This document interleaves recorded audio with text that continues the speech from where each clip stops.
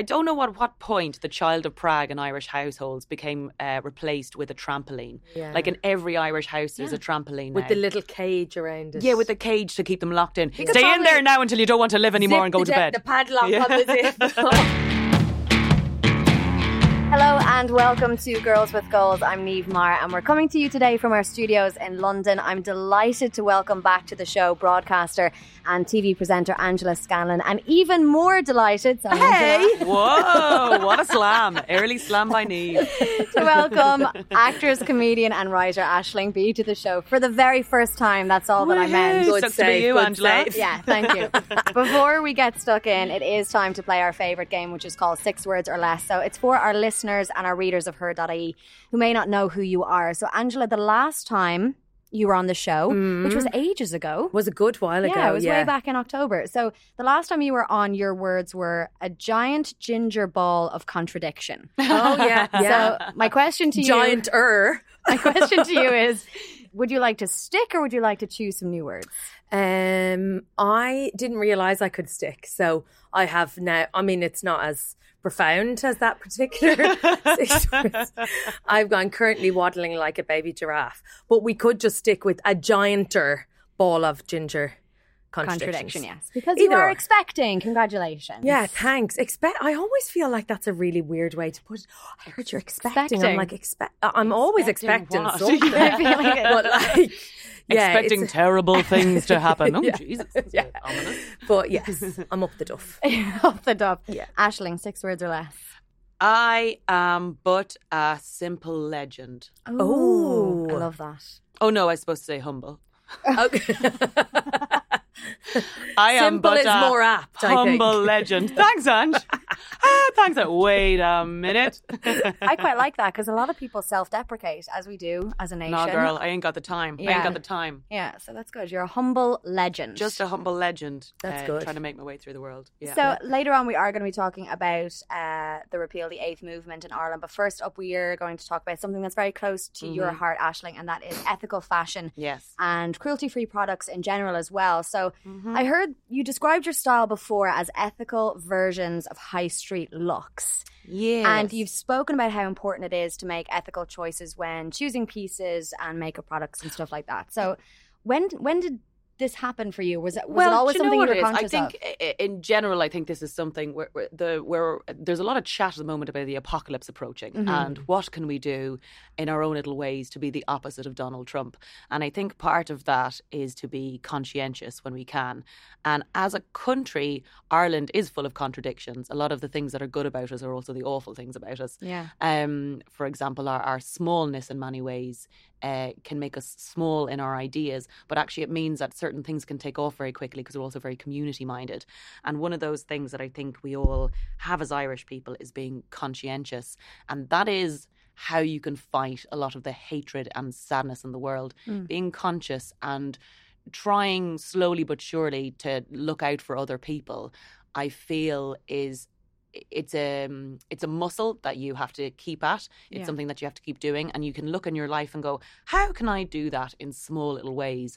For me, a massive part of it has been through clothing. I sort of realised my sister Sinead is a costume designer, and she's a costume designer in film, mainly film. So she's done big movies like Beauty and the Beast and Macbeth and Batman and all sorts of big movies. She's more successful than me, but she doesn't like talking about herself as much. And she, on those projects, started feeling really bad about the waste and the amount of waste there was in the costume industry, and so she published a ethical costume directory, not to make people feel guilty about what they weren't doing, but trying to help people to do a bit more if they felt a bit powerless. And so I realised that was something maybe I could do. I've got a voice online, etc. And just, it's a very female problem. The clothing is one of the biggest polluters. Obviously, we all know about the meat industry, but clothing is a huge polluter. Yeah. And it's a very female problem because we are the biggest drivers of fast fashion, and the people who make our fast fashion are other women. Yeah. So we are asking a lot of the time poorer women in poorer countries to make our clothes for us so we can have more stuff. Now, there's a lot of people say, oh, but you can't, but not everyone can afford Armani, not everyone can afford this and that. But something like Primark or Pennies, and we've sort of, I think especially as Irish women, we've had a sort of like a code of honour. A code of honour that we haven't spent much money on our clothes. Yeah. But what the subtext of that is we haven't paid anyone very much to make our clothes. And we don't like to think of that, but that's kind of the truth of it. The cost of making clothes has not changed in the last 20 years. What's changed is how much we're prepared to let people get paid to make our clothes. And that's something I became quite... And it's not something we really want to think about. But slowly but surely we can change it. A little bit of guilt maybe when we think about it, because when you really think about it, like you said, it is a female problem perhaps, and it's not that pleasant to maybe think that we are impacting on these women in these poorer countries. But Angela, you worked in the fashion industry obviously for years in Ireland. Do you think it's just about, like Aisling was talking about, literally just bit by bit starting to talk about it and starting to kind of bring people around to the idea that it is important to know where clothes comes from, essentially, as much as our food? Yeah, totally. I mean, I think it's really easy to just breeze in and out of the high street, or, you know, Pennies always gets a bad rap because of the price. But if you stand in a shop and a sequenced knitted jumper is £7, then you have to ask the question, who suffered in order for me to be able to buy this sequenced and you know jumper? The big scandal is that some of them are shockingly low price. Shocking. But sometimes I think we think the disparity is £1,000. But actually some of the companies, really, if we all paid £3 or £4 more, I remember there's this case, I can't remember the exact dress it was, but Kate Middleton wore this. I'm pretty sure it was a Reiss dress. So I'm saying I'm pretty sure, but she wore this Reiss dress that was, say, for example, £99, and if that had cost 102, that would have meant that the wage would have been a fair trade price. Right. And it's that sort of stuff. I just think as well, it's not about making people feel guilty or going, we all have to take to the hills and wear hemp. It's just about slowly changing our attitudes. This thing happened in Ireland with the Celtic Tiger, where we all wanted to show how well we were doing. Consume. Yeah. The idea that you'd get your communion dress off someone else was, you poor or something. The idea that you'd get your wedding dress from Oxfam was like, you poor or something. No one wanted to look like they were poor. Yeah. We wanted to go, look at us now, England. We've got our own houses, our own land back, and we can buy new stuff all the time. Thank you very much. Day. And there's this, I think we got a sort of, don't take anything from charity shops, don't wear the same dress twice. Oh my God, did she wear the same dress to the wedding? But my wedding is her wedding. Did she not find a new, am I not important enough to her? Whereas actually we should be loving our clothes, loving fashion, loving what we're wearing, and picking stuff that we want to wear and will kind of give us a bit of joy and wear the hell out of your clothes and look after them. Yeah, but I think, you know, maybe it started in boom time Ireland, but social media has added massive pressure to young people, I think, to, you know, people who decide every day, not necessarily they're professional influencers or whatever, but actually, I'm not going to take a picture of myself. I'm wearing the same thing I wore yesterday. I mean, I often wear the same things for days on end, but I look at people who do this job online where they literally have got to have head to toe a different outfit every It's because of the single Instagram day. feed as well. You don't want to have the same picture of yourself in a dress like 3 pictures on, because God forbid you wear the same thing. And it is ridiculous. And that's just an attitude. And that's like, I remember someone for Taskmaster. So a lot of the shows I've been doing recently, for Taskmaster as an example, we had to have like 8 different outfits for 8 different shows. And so what myself and the stylist did was we were like, right, let's go ethical clothing companies and charity shops, etc., and stuff I already have. And let's mix it up. And so we did that. So all of my outfits for the whole series were either from small British companies, ethical companies, or charity shops. And one of the dresses that people really liked was this red polka dot dress, and I got it for £6 in a charity shop in Islington and Angel. And someone said to me, you only paid £6.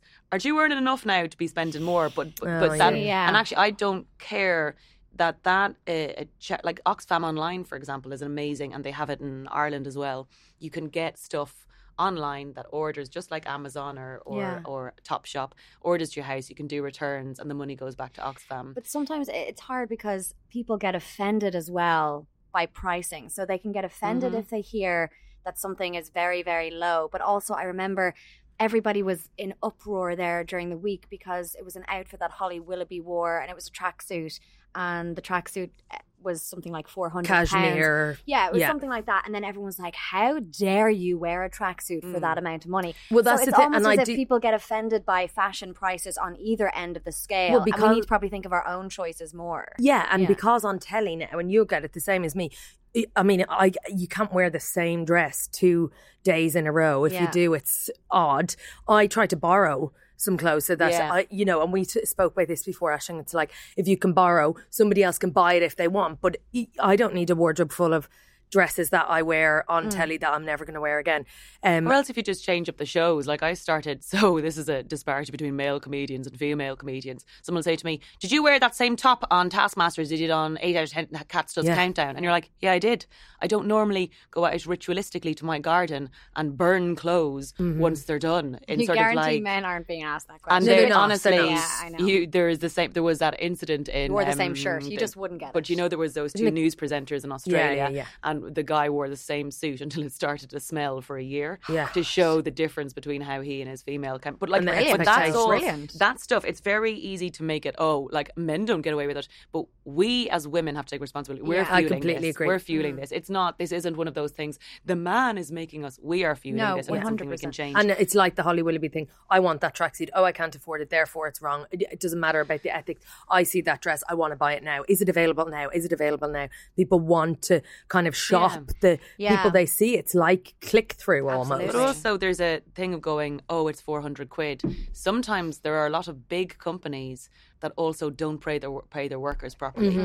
We are so powerful with what we can do with our cash. Yeah. We are so powerful where we spend it. If you don't like the ethics of H&M and stop going to them, they'll change their ethics. Yeah. You can still pay people to make stuff and it doesn't have to go through the roof, but you can choose where you spend your money. And as women, the great thing about us is once a community of something takes off, we can make the change very quickly. Yeah. And shops and businesses tend to listen to large groups of women and what they want because they know There's money behind that. there's money for it. Has to be a commercial. There's got to be. Unfortunately or fortunately, the bottom line is always going to come into that. And I think if you have to vote make with it, your feet, blah, blah, blah. Yeah, and we have to make it in Marks and Spencer's. Little things that happen in Marks and Spencer's. There are buckets where you can go and recycle your clothes and your bras, and they sometimes give you like £5 vouchers for Marks and Spencer's. Then, so it's about social conscientiousness. No one's expecting the world to change, so we all wear flower bags all of a sudden instead of like dresses to weddings.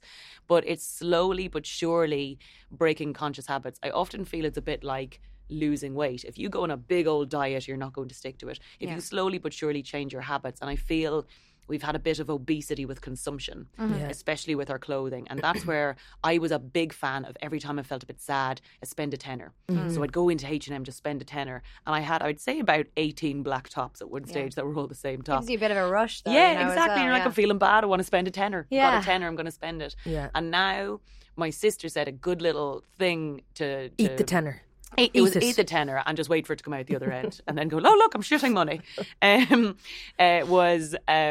Before you buy something, the 30 wears challenge. Yeah. Will I wear this 30 times? Yeah. And if I'm not, I don't need it. Or borrow it or borrow something from someone else. Look at the clothes you have. Catherine Ryan, who's a pal of mine, she lends me dresses. She's got these dresses to wear to like big events. She lent me something to go to the BAFTAs in. Me and my friends do swap shops, which is actually like a nice little thing to do when, because sometimes you get a bit sick of your clothes, but that doesn't mean, like sometimes I look at something and I'm like, well, I'm probably not going to wear that again, but I know my friend will 100% wear it. Yeah. So I was going to ask, but you've kind of given examples there of little ways that maybe people can start making a change and start being more, and I know... Or if you want to spend 30 quid on a new dress and you're like, oh, I saw something there. Do you know what? I'm actively not going to go into that shop. They're not good enough yet. But this one actually, for example, like Marks and Spencer's are doing their little things. Support companies that you think are doing something. So like H&M and have the conscious range that you're like, okay, they're actually looking into it. Yeah. And they're attempting, and if you can put money in there, then they see there's a benefit, there's a demand for consumption of more ethically sourced goods. Then there's also you have to look at the companies who are fueling buying 7 things instead of 2. Oh yeah. So that's where you have to make sure that the companies are doing it for the right reasons and are backing up what they're doing as well. But it's also maybe a little bit about, and I know, Aisling, from following you, you support... Leave your stock. Stop being creepy, Niamh. Stop following around. I don't mean physically. I don't follow you around the roads, but I follow you on social media. And like you've mentioned Emma Kate Manley before, who's an Irish designer who I think is amazing. I really respect love her her. stuff. So is supporting homegrown something as well that maybe Yeah. would be a great way to local. start? So, for example, I did myself and Angela have graced all the covers of the magazines, haven't we, Angela? I remember back in my modelling days last year, I was on the cover of Image magazine, and Dee Moran, who's an Irish stylist over here, I'm sure she's styled you over the years, Laura Whitmore, myself, and she, I basically kind of set her the challenge for Image. So it's a magazine shoot, so we don't want kind of just like jeans and a top. Well, I still wanted to kind of go, well, if we can, why not shoot for the stars and see what we find? Let's try small, either vintage stuff, vintage, i.e. secondhand, or small Irish brands or British brands. And so on the cover of Image, it was for March last year, I think, the dress I was wearing on the cover was £25 and Beyond Retro, which is a secondhand dress. Yeah. And then inside there was a skirt that was vintage Valentino, and it was about £2,000. I would never buy it, but the point was that it's vintage. It's still a magazine shoot. We had to do something creative with it. Yeah. But the idea that we didn't just go out and go, let's take all these giant brands who also, some places charge 400 quid for a tracksuit, and that money does not go back to the workers. Right. So you don't have to kid your, like, it's not about how much you pay. Yeah, so it's sometimes the brands, you have to look into the brands, does this go back to, exactly. So that's kind of it's good to hear that you're saying these kind of things to stylists and then maybe paving a way Why forward. not? But also that's Image allowing for that, because ultimately Image it's a commercial publication, and what they need to do is drive sales, and their power is in having you on the front cover in a Simone Rocha dress. That means the Simone Rocha dress sells out, or in a Dolce & Gabbana or whatever. So for a magazine editor to say, this is important to Aisling, we're putting Aisling on the cover because we like her, and what she represents is important to us. That's, again, listening to your voice rather than overruling it, going, nah, and the man needs us to sell. Everything. I'm not standing here and say, I think a big thing that sometimes happens is you put yourself out there behind a cause or a campaign, and then someone's going, how dare you spend 400 quid on a pair of track bottoms. So, for example, Angela, when I came in here, you said you like my runners. My runners are ASICS runners. They're brand new. They're not a particularly ethical company, even though they are doing a lot of stuff with recycling material. They're getting there. Yeah. But ASICS? They are there. ASICS, because they're... I say ASICS. I say ASICS as well. Yeah, I'd say ASICS. ASICS. Oh, well, pair of boggers. But I was thinking the same thing. That whole thing, all I was thinking of is, you call them ASICS, and we're not going to talk I call about it my heirs as well. That's something else I pronounce. It's like ASOS and ASOS. This is like the difference between briquettes and brickets. Yeah. Adidas, I won't go into it. English people don't know But what these ones are good for my back because they turn in. They're specific for like when you're over prone on your foot or something. So there's like I couldn't be going around saying, oh, there's not a single thing in my house now that wasn't made by someone who had a massage every time they put a needle and thread into it. Well, I think that's the important it's thing. about trying and going, I'm going to wear the hell out of these. I'm trying my best. And imagine what would happen if we all tried a bit. And the one thing I love about Ireland and my country, my beautiful country that I come from, is when in general we try, we tend to get stuff done really quickly. Yeah. And it was the same with the equality campaign and the referendum in Ireland. Once we sort of all got on the horse together, we just knocked it out of the park. The first ever country where the people voted in equality. Yeah. And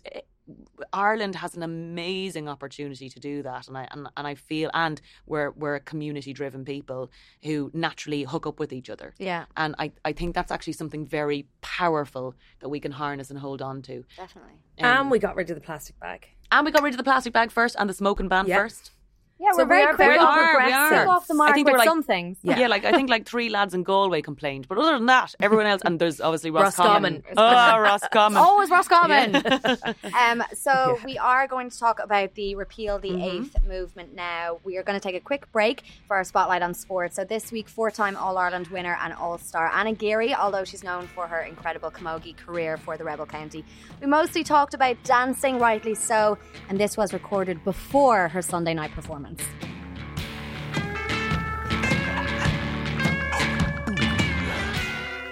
So Anna Geary joins me on the line now. Anna, we know you from the pitch as a camogie player. You've won 4 All-Irelands, 4 All-Star medals, but more recently we've seen you on our TV screens on Dancing with the Stars. So tell me first, was it an easy decision to take part in the show in the first place? Yeah, Niamh, I mean, Dancing to the Stars, I mean, I love dancing, first of all, and I think, for me, a Saturday night out isn't a Saturday night unless it ends with some form of dancing, and if there's no dance floor, sure, we'll go and make our own. Exactly. That was always kind of my attitude, and I think it's a great form of expression. I mean, sport has been such a main part of my life for years, and I think the fitness aspect mentally and physically of sport is really important, but dancing is very much the same. It's just a different form of expression. I think, it was an opportunity I couldn't turn down. Like, to be honest with you, absolutely had inhibitions about doing it, because I suppose sport is my comfort zone, and whether I'm on TV with Fittest Family or if it's talking about GAA, I'm in my comfort zone because I'm talking about something that I've been involved in for years, whereas dance is something, you've had a crash course for a few weeks and next thing you're live on TV dancing a tango. I mean, I didn't even know the first thing about a tango. I mean, I was going to ask that. You got rave reviews in the first week and you did the tango. Speaking about comfort zones, I mean, had you ever danced ballroom before? I know we all kind of dance at the weekends, but you'd never touched ballroom. Absolutely not. As I said, Latin and ballroom were two completely alien concepts to me. And to be honest with you, even this week now, I'm doing a samba, and I was calling it salsa half the time. And my dance partner was looking at me. It's like calling French English. It's like, well, sure, what's the difference? But you get such an education, and I suppose you get to understand that it's more than just the steps and the routine. It's almost like you have to feel it. You have to step into that character when you're performing. And I think with the tango, because our tango, it was quite serious, it was quite intimate, it was a completely added dimension to just learning the routine. And a lot of people were saying, God, you were very serious. It's the first time I've never seen you smile on camera. Well, I wanted to smile, but I wasn't allowed to smile because it was part of my character to bring that to it, because I think what that's what you're looking for. It's not just about who's a good dancer, it's about, bringing a performance. And, I think all of the contestants and the competitors have shown that in the last 2 weeks, that everybody has their own little added skills, whether you're really quick in your feet or you're really calm under pressure or you have a really good frame. Everybody has something that they're bringing to it. Yeah, definitely. You said there about the fitness element in terms of dancing, and obviously we're still in the early stages of the competition, but how are you finding the impact of such a different style of training on your body? Is it taking its toll? Because your schedule is mental, like trying to get in touch with you, you're training pretty much every day from 10 to 6, something mad like that. My boyfriend would completely agree with you. It's like, trying to get in touch with you is like insane. And I apologise to everybody. I promise I'm still friends and family. I still love you all. I just can't talk to you right now. No, look, I'm very fortunate. I suppose I had a level of fitness coming into it, so I didn't find the impact from a fitness point of view quite grueling. What I did find though is, because I manipulate my body in a certain way playing camogie, that I'm using aspects of my body now I've never used before. Playing camogie, it's quite a specific movement over and over again. Yes, you need agility, but you're not really using your hips or your neck too much. So those aspects of my body are quite sore. But the one thing I do have is that I can train for longer because I have the fitness levels, and particularly I'm sure that will come in use if I, please God, get to stay in the competition long enough to do some of the faster dances. Then that fitness, when you're doing the routine maybe 20 times a day or 30 times a day inside rehearsals, and you need that fitness to be able to do it again rather than be out of breath and need to take 10 minutes. So that's me, I suppose, I'm lucky that way. So you likened the Sunday night experience to the first round of a championship. I thought that was brilliant, and I just want to know, did your competitive spirit kick in? I mean, what's the atmosphere like among all of the ladies in particular that are in the competition? You're clearly competitive. We all know that. Yeah, absolutely. But I mean, and I would never say I'm not. Yeah. Because I think anyone that knows me, I am who I am, and I'm proud of who I am, and I have a competitive streak in me, and I think that's allowed me to stay on course when I've had setbacks, because that resilience you build up to try again, and the perseverance goes hand in hand with me with competition. But it's a different type of competition, Niamh, because it's you versus you.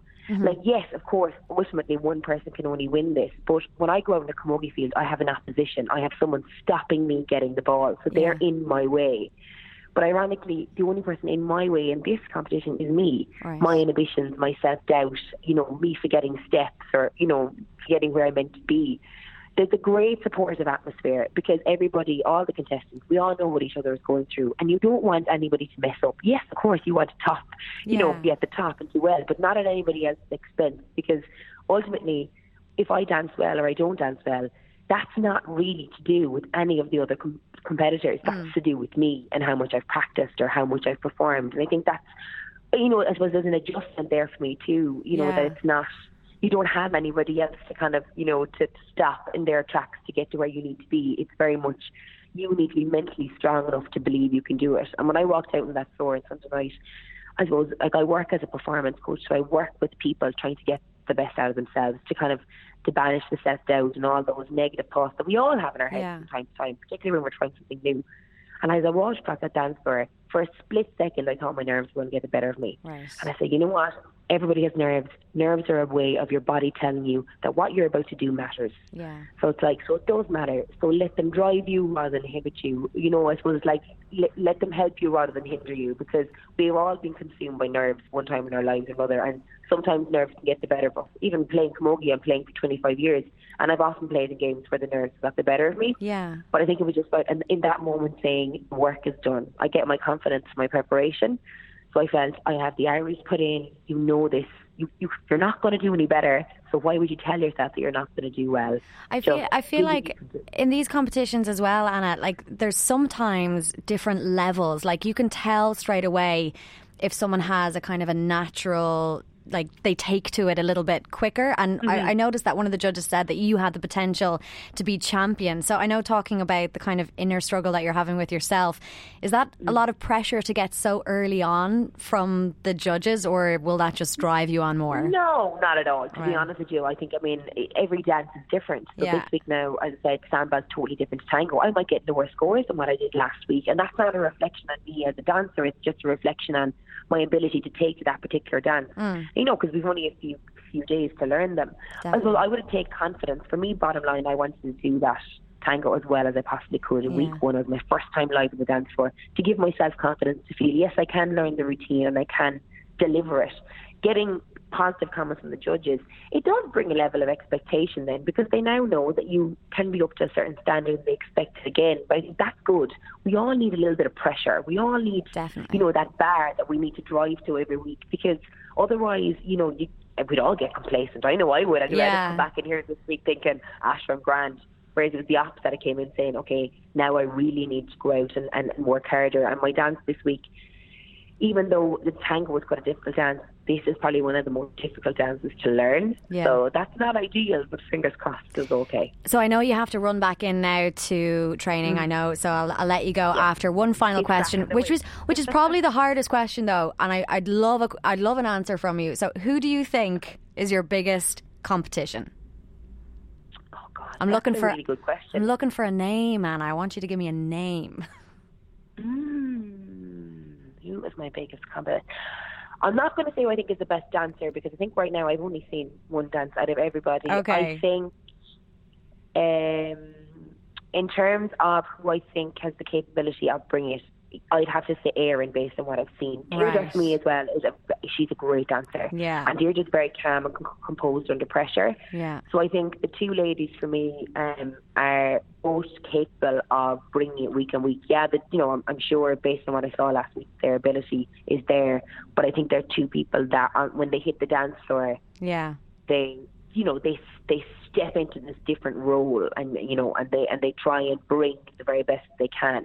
But I think, as I said, for me, ultimately, it's very hard to know in week one. Look at Aidan O'Mahony last year. How many people would have said that he was going to win? It's about the growth of the person. Absolutely. So say, take, for example, Bernard. Like, Bernard got a 2 in his first week. But if Bernard gets a 6 next week, and I move from a 6 to a 7, then, he's his margin of improvement, than I have. Yeah, so people take that stuff into account as well. For me, the biggest reason why I'm here as well is I'm a sportswoman. I've played camogie all my life. I have a very athletic frame. I have a very, very different frame to all the other women in the competition, which, you look strong. It's great to see.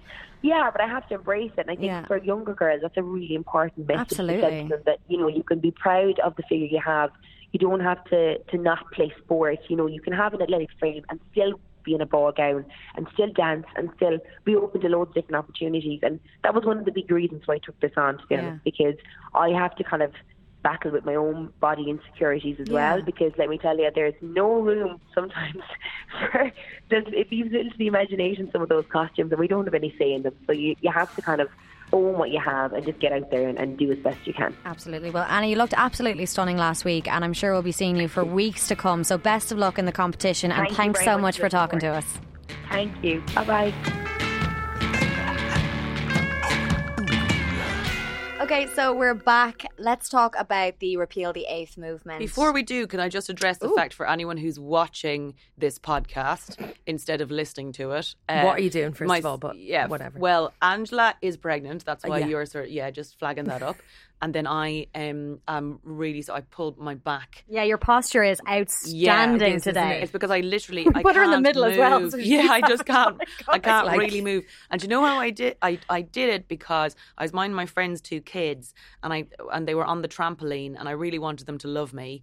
And I was like, how can I knock this up a notch? And I started pulling up and down the trampoline to make a terror rampoline, and while doing a Harry Potter quiz at the same time. Wow. And I pulled up and down. They were like, this is amazing. And I was like, uh-oh. And it turned into baby crack.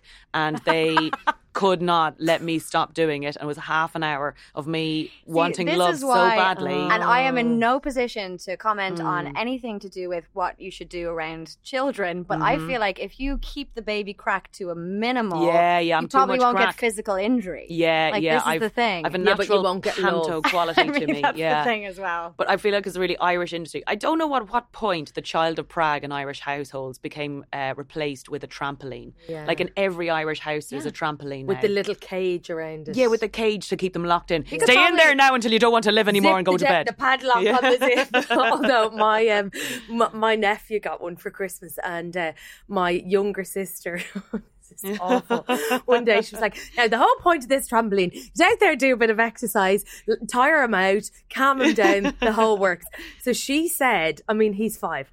She said, okay, Phelim, out there now and go on the trampoline, and there's a basketball net in the thingy. Whoa. And I know, swank. And she said, I want 200 consecutive, hoop thingies, right? So he's out there in his little coat, jumping up and down, trying to do the hoops, right? And so I opened the door and said, how are you doing? And he said, I'm on 4. And then my niece, who's 3, came out the door and said, 5 is the next number after that.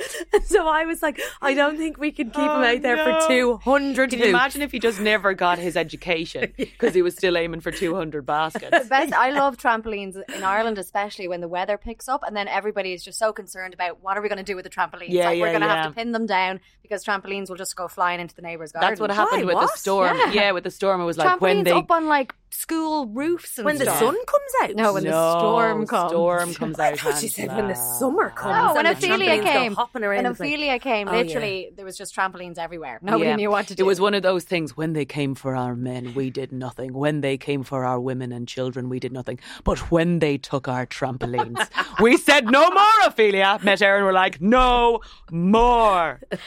Please. Yeah. We will rebuild. It was a sad day for trampolines. Terrible time, trampolines. But moving on from another way bouncing can get you into trouble. Yeah, Yeah. let's talk about repeal. So I actually think it's a really good week to be talking about this because obviously you Micheál both have Martin. probably been across the news on it. So there's been repeal for anybody who doesn't know, right? So for any of our international listeners or Irish for that matter, the 8th Amendment in the Constitution of Ireland, I'm going Constitution now, Go for it. equates the right to life of a pregnant woman with that of an embryo or a fetus. So in doing so, it essentially criminalises abortion. And over the last few years in Ireland, people in Ireland have been behind repealing this amendment in order to provide better rights for women, more rights in terms of access to abortion. So in Ireland over the last couple of weeks, there's been a huge turnaround in the government. So, I mean, the movement is happening. I'm expecting a date to be coming up pretty soon. What I would love to see is a little bit of the maudlin energy around a campaign change. I feel like at the moment it's a women's issue, and my big fear about the vote, whatever happens, would be that it would be people who feel very motivated against people who are pro-life, and women who are very pro-choice, and that many men will feel like it's not their issue, or if you're on the fence about it, you'll feel like it's not your issue. This is all of our issue because it's our sisters and it's our friends and it's our girlfriends and it's our mothers, and it's an issue for all of us. And I would love if, when this vote happens, that everyone votes on it. Because the one thing we've seen how votes can really make a difference in the world. This is one of those things I think is a really exciting moment for Ireland. I think there's, I can imagine a scared energy in Ireland at the moment because the last referendum in 1983, I was yet to be born. And I know from people who were journalists and a lot of people around then, it was a nasty, nasty time in Ireland for both sides. And there was vicious campaigning. It got personal, it got physical. People were getting beaten up. I know one journalist here who was pro-choice, and she was approached by a TD in a car park with basically a broken bottle. But we have to allow ourselves, this isn't 1983 anymore, this isn't the 80s. Since then, suicide has become decriminalised in Ireland. Being gay has become decriminalised in Ireland. And marital rape has been decriminalised in Ireland. And now we have equal marriage, no matter what your gender is, if you want to marry someone. It seems like the last kind of thing, a little bit. But even not the issue, just the fact that we're coming together. So to repeal the 8th Amendment is the start of the conversation.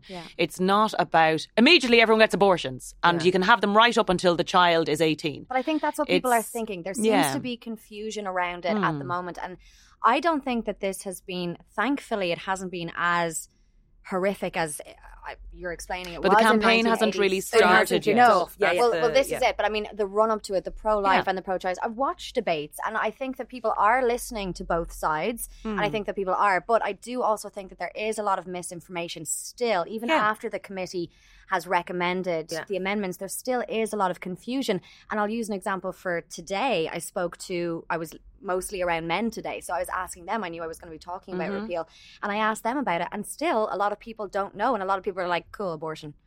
And that's, of course, that's what but most people, when they're approaching, whether it's a vote or whether it's a referendum, what they know is the top line. And the fear is that, you know, people who are so impassioned about it actually scare people away from having debate about it. And we've seen it, whether it's Brexit, whether it's Trump, whether you're far right or far left. And I think the lefties have been accused of silencing people because, you know, lefties, obviously very liberally minded, very well educated, articulate, a little bit too aggressive at times, people think, and to the point where if you don't agree with me, then it's because you're thick. But that's an extremist on either side, Angela. Of course, I think that's in terms of campaigning. I am very pro-choice. As am I. I am. I believe in abortion as a right. I don't believe that women are put on earth to be pregnant. I believe we can, and it's an amazing thing to be able to do.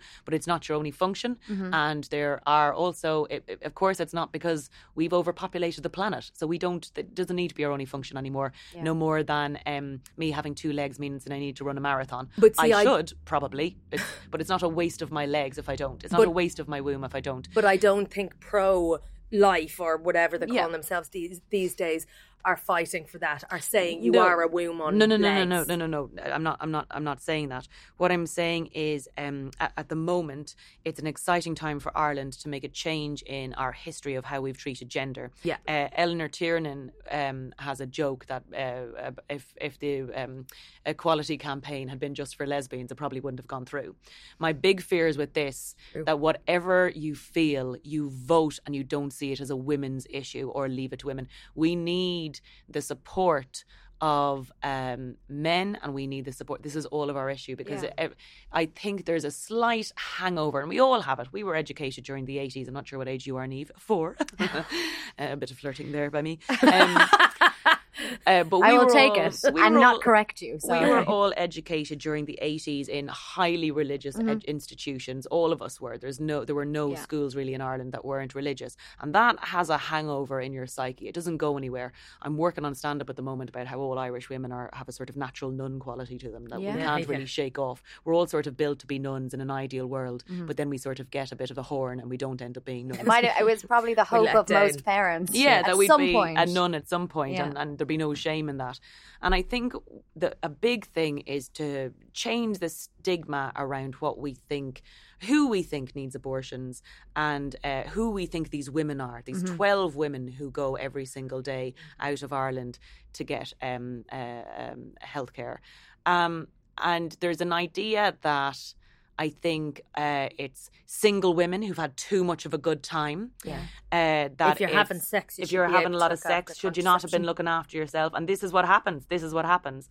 And the idea that if you've had sex and you have gotten pregnant accidentally and you don't want to be pregnant, that go to England, but at least you'll have learned your lesson because you'll have gone through enough. This idea of us all carrying cross and punishment, I think, is something that if we all examine how we feel, that's quite an underlying thing, that even if you feel like women should have the right to abortions, but just go to England and get one because this is how Ireland is. But the fact There's that a you sort say of it's a women's issue is that historically this was a women's issue. So it was the women who would be thrown into the laundries. It would be the women who were put on the boat. And this wasn't. And I suppose kind of agreeing with you in terms of the fear, there are a lot of people who still, because, you know, a lot of us, especially if we're living in the big cities, would think that we would be quite liberal.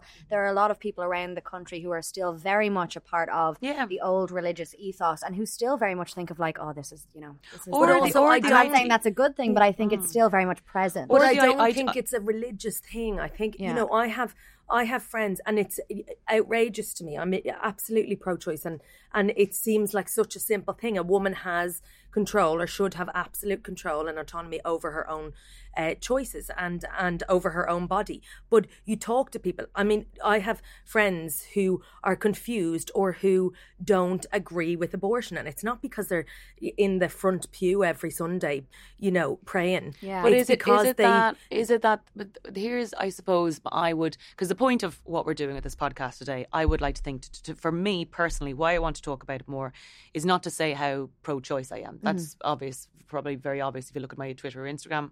What I would say is what we have to look at as a culture and a society, because we're about to go into campaign time. And I get a bit tired with maudlin energy around certain issues, whether it's suicide or abortion or being gay, rather than maybe a celebratory time, that we have time to change and shift how Ireland looks, and that we have a new young generation, and that we can actually discuss things in a more open and honest way, that we can cast off the kind of shame of sex and all the stuff that comes with it, and actually examine why we feel certain ways. So one of the big things is that for a lot of people, once you get pregnant, you have a soul inside of you, and that is the soul of a baby. Rather than seeing it, we use the word baby, but in general, you don't tell people until a couple of months you're going to have a baby, and it's awful when you miscarry and you feel like a lot of people feel like they've lost a baby. But that is an embryo, it's a fetus. It can be seen as a medical condition, and that for me is something to maybe, even if you don't believe that, just try getting your head around that. And also on the other side, try getting your head around that. That's quite important for people to feel like that. And I would say the big question is, for me, is, do you have a problem that you would never have an abortion yourself? Or do you feel like all women shouldn't be allowed to have them? Because if you feel like no one should be allowed to have them, then are you going to castigate people? In England, we all live in a country where I could go and get one tomorrow if I wanted. It would be odd because I'm not pregnant to rock up and ask for one. But do you feel like those women should be castigated for going? And most countries you travel to in the world, France, England, America, abortions are legal there. Abortions, and many women who you know have had them.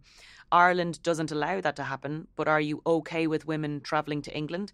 If so, if you're okay with women leaving the country to go and get an abortion and not having one in Ireland, for me, the subtext of that is, as long as they have to do their long walk of shame. And that's what makes me sad, that we're allowing women to get their health care, but only as long as they do the long Ryanair trip of shame that costs them $3,000 or $4,000. So now do you feel sad about it? So it almost doesn't even feel like it's about abortion. It almost feels more about, if you're saying, like, it's putting a woman in her place. If it's not something you would ever do, exactly. If it's not something you ever do or your partner would ever feel like you should do, that is absolutely right. There are times I'm, I'm at the start of a new relationship now. More on that, Angela. Okay. But if I got pregnant now, I don't think I'd keep a baby now because I don't know where this is going, and I don't feel like it's the right time for me to have a baby. And that's not and it might be a discussion I'm going to have. I'm not at an age or a financial situation where it would be bad for me to have one, or I couldn't afford to have a baby right now. But that's something I would choose. It's your choice. Yes, it is my choice. And I said that to my mother recently. And again, I'm having slow but sure conversations. And if you feel like, what can I do? Slow but sure conversations and putting these hypothetical situations to make them personal to the people in your family around you. I think that's absolutely Because my mother was like, Jesus, Aisling, you wouldn't. If you got pregnant now. And I was like, yeah, Mommy, I wouldn't. I've TV shows in development. I don't want to have a baby in the next 2 years. Whether I do it all, I don't know. But that was sort of her going, oh yeah, I suppose. And the sky wouldn't fall out. But a lot of the attitude is you world. made your bed now. Line it. And I think that is a hangover. And I do think it is a from hangover. before. And that's where, I suppose, with the attitude, we have to question. But the biggest thing is, if the vote is to repeal the 8th Amendment, there will be discussions after that on gestation periods, on until what point we will have an abortion. Maybe it'll be 1 month, maybe it'll be 2 months, maybe it'll be 3 months. And I would have views on at what point we allow an abortion to happen and not allow a cut-off date. I would have views on that. And I want more education on that. I don't know a lot of the science behind it. But the big thing is the current 8th Amendment, and all people in Ireland know this, is an awful law. If your baby's stillborn, if it's not going to survive the birth, if you've been raped, all of that stuff, that is when we look at how did the Tuam case happen, how did those situations happen where we found babies buried in septic tanks. And that law is a perfect example, if we leave it be, of how collectively we are guilty of those things happening, because those things happen because people close their eyes and walk away and turn away and then get shocked when it gets printed in a newspaper. But all of us are collectively responsible for the women who have to leave and for that decision. The 8th Amendment law is a backwards old law, and whatever happens after that we will discuss as a society, but the law as it stands is criminally awful to women. Yeah, and it's cruel. It's cruel. It's cruel. And I remember reading a story about a woman who she had a scan and she knew that the baby wasn't going to be compatible with life, and if her choices were either she go to England, like, again, this is heartbreak for a woman to find it. Yeah, but it's in this moment she got pregnant with the hope of having a baby, and she said she went to full term and she walked around every single day like I'm walking around, with people going, oh my God, this is so exciting, you're having a baby. I can't imagine that. And every That's single shocking. day she was tortured knowing that my baby is not going to live. I'm not going to have a child. That's the sort of thing and genuinely in Ireland, I'm the daughter of a vet. You wouldn't let that happen to a cow. But psychologically, genuinely, you wouldn't let that happen to a cow or a horse. I do think a good point that you said, Aisling, and I think we'll kind of wrap up on this one, is to take away the kind of maudlin nature of the discussion. And I know when we're talking about stories like that, Angela, it's horrific to hear that. Sorry, I go to the dark no, side. No, but it's what sad. I'm saying is that there are other ways that you can look at it, regardless of your own opinion. And I think that, we can't shut out the pro-lifers. They're entitled to their opinion as well. But I do think, I think about my own father, for example, and I remember when the marriage equality came in, my dad is from a stud farm in Kildare, right? He's over 60. What? Yeah. What stud farm? This is the most Irish part of this podcast. Ballymore Eustace. Ballymore Eustace. Oh, my mother's a retired jockey. And my father was an equine Stop. vet. My dad wanted me to be, a jockey. I'd be You a great would jockey. make a great jockey. would. She's so I know. tiny if you're only Yeah. listening in. So I fell Yes. off a horse when I was little, and that was the end Oh of no, my baby. jockey now you have to career. be stuck with us. Oh, well, Yeah, sorry the about horse kind of dragged me around for a little while. It was But very- sorry, no. back to your dad. Sorry, Yeah. but basically, marriage equality came in, and like I was saying, my dad is from it was a very rural upbringing, lots of horses. It was very a staunch Catholic, and the kind of way that it was back then in the 50s and 60s. And I remember when it passed, I wasn't in Dublin, and he went into the city on his own with his camera, and he got a new camera, and he was so excited about it. And then when he was literally the absolute atmosphere that you get. And I would never have thought, not that he wasn't against gay marriage, but he wanted to go in and kind of be around this historical moment in the country and kind of take pictures and celebrate with the people who were really benefiting from this. And it was a lovely moment. Look at this, that this is, think of all the girls you knew when you're growing up in the town, and she got pregnant, she went to England, and all the she did this and the whispers. Think of the daughters and the sisters and the friends and the people you know in your towns, and you think, do they have to put up with that and the shame and the stigma? And this is an amazing opportunity for us to not step into the 21st century or whatever. I don't believe like this is us going, oh, that's all in the past. It's a great opportunity for us to say no more of the way things were and the sadnesses.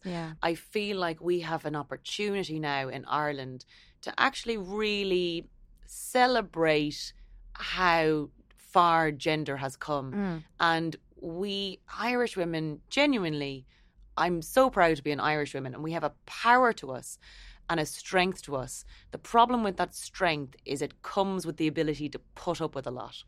So our backs are quite strong, which means we're able to carry a lot of stuff. And I think this is where we go, actually, let's lighten this load. We're not made to carry as much as we do.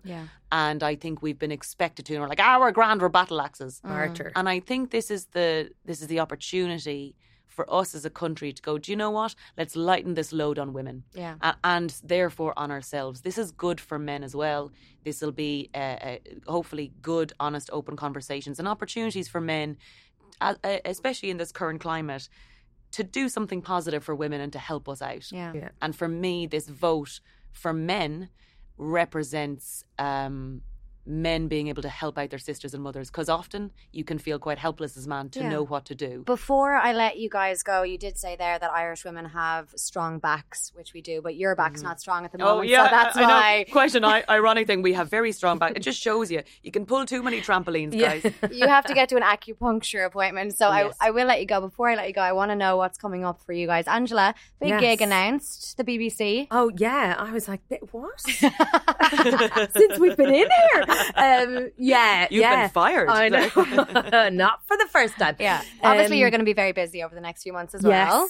So I'm still doing one show, which is like in and out up until the D-Day. And Radio 2. I've joined Radio 2. How? I don't know this. Congrats. I would love to say it's an exclusive, but it's not. I saw it before. So what's your... It's a very early morning, Sunday slot. Sunday morning. Amazing. Yeah, but it is, holy grail for me. And, lovely. Yeah, it's quite mad walking into when Wogan do you start? House. Do you know that's why it's going to be the new Terry Wogan. Yeah, well, hang tight. I don't think anyone will be the new Terry Wogan ever. When is that starts kicking in May. Aisling, what about you? What do you have coming up? When does this come out? Monday. Oh, wow. Yeah. So actually you have a book, right? That's coming out. Well, it's not your book, but it's Una not my Mullally, book. right? So, a couple of things. One of which is fantastic Irish journalist Una Mullally has put together Repeal the Eighth Anthology, which is a little book, which features a number of great women, including myself. So it's an anthology which will be out in April, and all the proceeds go towards the Repeal the Eighth campaign. And there's loads of like funny stories, short stories. Like that. I've done a bit of a jokey one, right? So you might get a bit of a laugh out of it. So that's out in April. Let me see Hard Sun is a drama I'm in. It's on also BBC. On BBC at 9:35 every Saturday night. Great. When it's all on iPlayer. It's getting great reviews. Thanks. And then also Netflix have commissioned 8 15-minute stand-up specials, and I'm the only international act, and so I've just found out yesterday. So I think they announced it today. So so Ireland will be represented on Netflix worldwide with 15 minutes of my absolute shite chat. Good work. That's a bit of fun. And then myself and Sharon Horgan have a TV show together, which we'll hopefully hear about in 2 weeks' time, whether we get a series or not. That is all the time we have for this week. Thank you so much to my panellists, Angela Scanlon and Aisling B. Thank you to our athlete of the week, Anna Geary, our dancing star. Shane Dempsey was on sound. I'm Niamh Maher, and we will chat to you next week back home.